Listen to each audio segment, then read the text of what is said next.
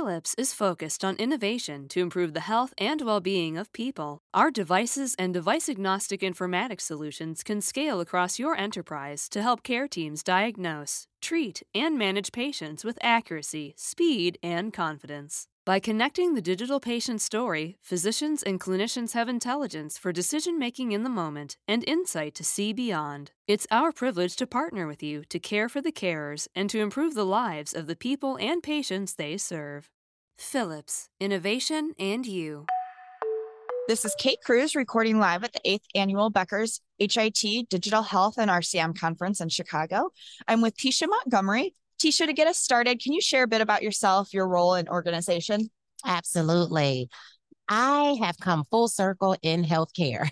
My role right now is the Senior Vice President for System Patient Access at Houston Methodist. And I say I come full circle, and you'll see as I go down my career journey a little bit. I'm a nurse, so I'm a nurse by background. I actually started working in the hospitals at a cancer hospital. I was a PCA, I was a unit clerk, did all of that, and ended up going to grad school for my MHA. And from there, went to Mayo Clinic. And I was there 11 years in a variety of administrative capacities. But one of those assignments at Mayo Clinic was patient access. And didn't realize it at the time, but it was certainly preparing me for the role I'm in today.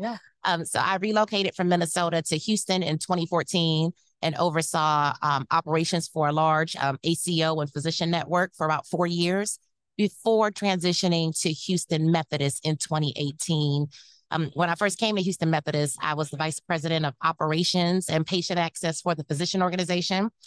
We have roughly 1,400 employed providers. That's a mix of physicians and APPs, about 1,000 physicians, and then the rest APPs.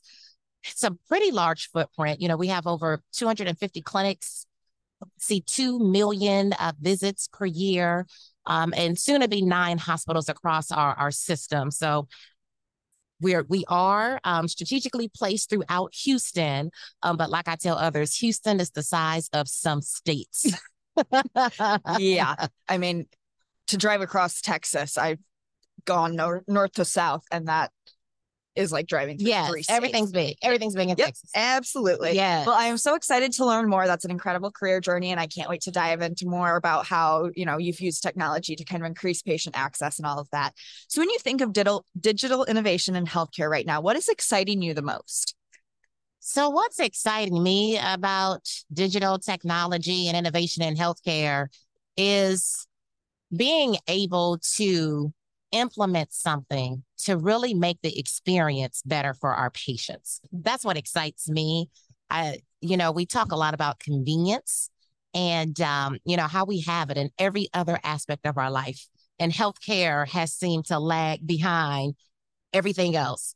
And I was recently doing some research on this, and according to NRC Health, 8 out of 10 patients said that they would leave their providers based on convenience factors alone, just convenience. Mm-hmm. So it's exciting to me to be able to leverage digital technology and really make that whole patient experience journey from front to end before they even step inside our doors. How do we make that seamless for our patients all the way through and better coordinate care? Yeah, absolutely. That will be very interesting to figure out. So at your organization, what are some top priorities for technology? What are the big issues that you're using it to try and solve? Yes, we have a lot of initiatives around digital technology and innovation.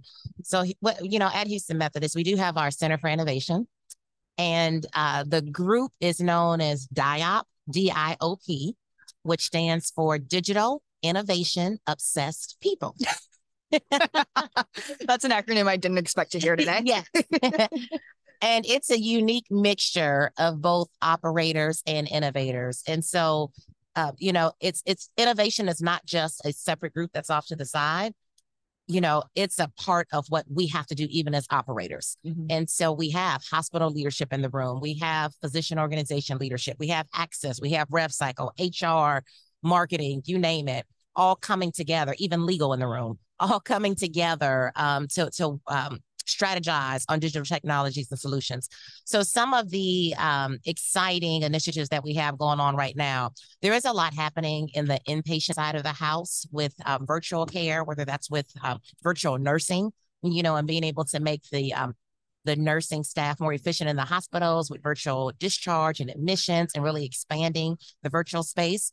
We've already had virtual on the outpatient side of the house, so being able to now offer that 24/7. There's also great technology with remote monitoring and bio buttons that are being rolled out that will monitor certain vitals on an hourly basis. And eventually, that's still very early, but eventually you think about the number of times patients are interrupted, right, throughout the night with vital checks or what have you. And then we're also doing a lot in the access space and our digital front doors. And so really enhancing how patients can enter our systems easily. Really, I would say trying to reimagine, how patients can seamlessly schedule online without a lot of, barriers.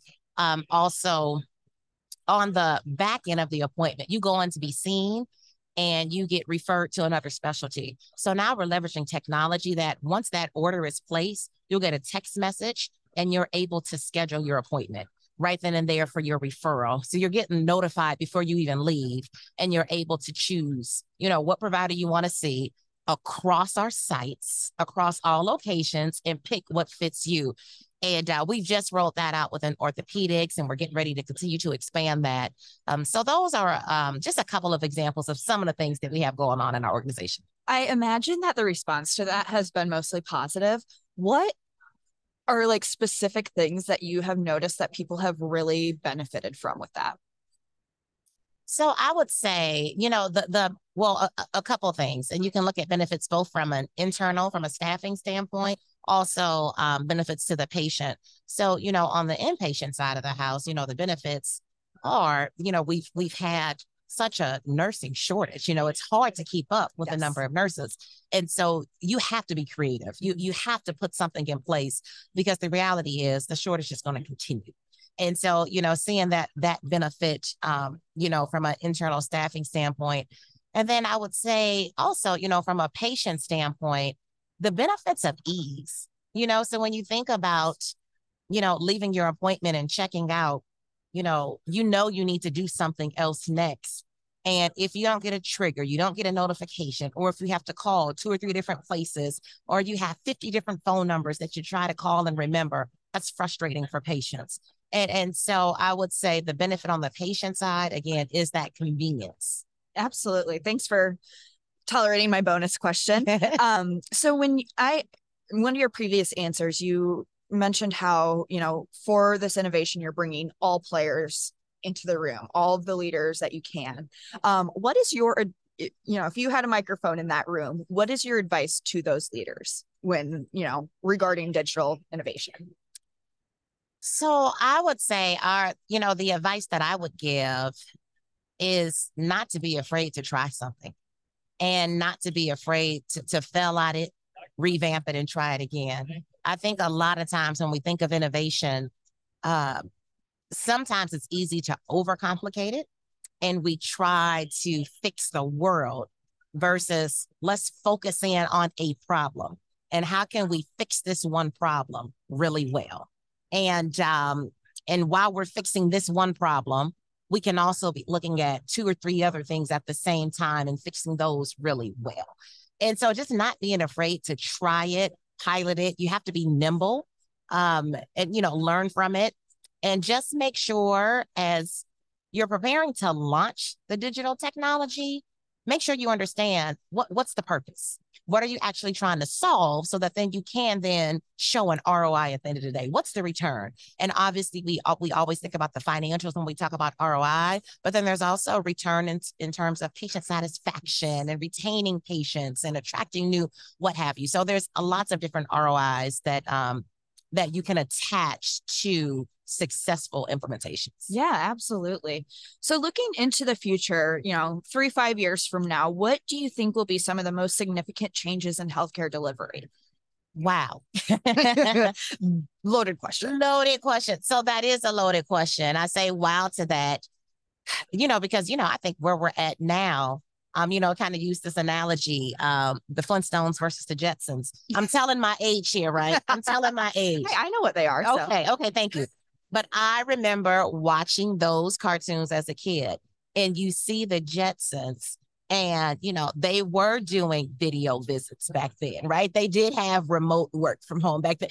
They were doing all of the things that we're trying to implement right now with digital technology. So look and say, wow, the Jetsons had it all figured out, right? What they were doing back then is what we are implementing in our healthcare organizations today. So 5 to 10 years is going to be very interesting. One, I do think we are going to we're going to see less reliance on people. Some of the traditional roles that we have a lot of people in, I do think that technology and AI and what have you, it's going to be able to do some of the jobs that we have people in place for today. You can even reimagine when you think of physician clinics of the future and what have you. Walking in and being able to, completely check in digitally, be directed to your clinic by wayfinding, what have you. I think we're going to see definitely more of that in the future. Well, I don't know for sure, but it will be interesting, though. We're also seeing a lot of disruptors enter in the healthcare space right now. And so it will be interesting to see, 5 to 10 years from now, how has that factored in, or how has that impacted your traditional healthcare settings, right? Where will the Amazons be with healthcare, right? How much further is Walmart going in the healthcare space? I saw Costco just went into the healthcare space, launching telehealth visits as well. So I think it's going to be interesting to see 5 to 10 years from now, how that impacts healthcare. And the last point I'll make is, I do think that healthcare, it's going to have to become easier. What I mean by that is just in terms of from an availability standpoint, capacity, needing to be seen when I want to be seen. I do think that these disruptors that are coming in, it's actually going to command some of our traditional ways of thinking in healthcare to change. And we're going to have to offer more services on demand, better coordinated care, not waiting several months to see specialists, what have you. So I do anticipate, I would say, more ease in the future of healthcare. Yeah, that's a lot of really great insight.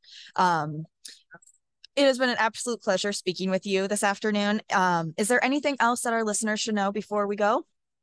I think I have covered it all. Well, Tesha, it has been an absolute pleasure. I enjoyed speaking with you. Thank you so much. Likewise. Thank you so much for having me. Absolutely.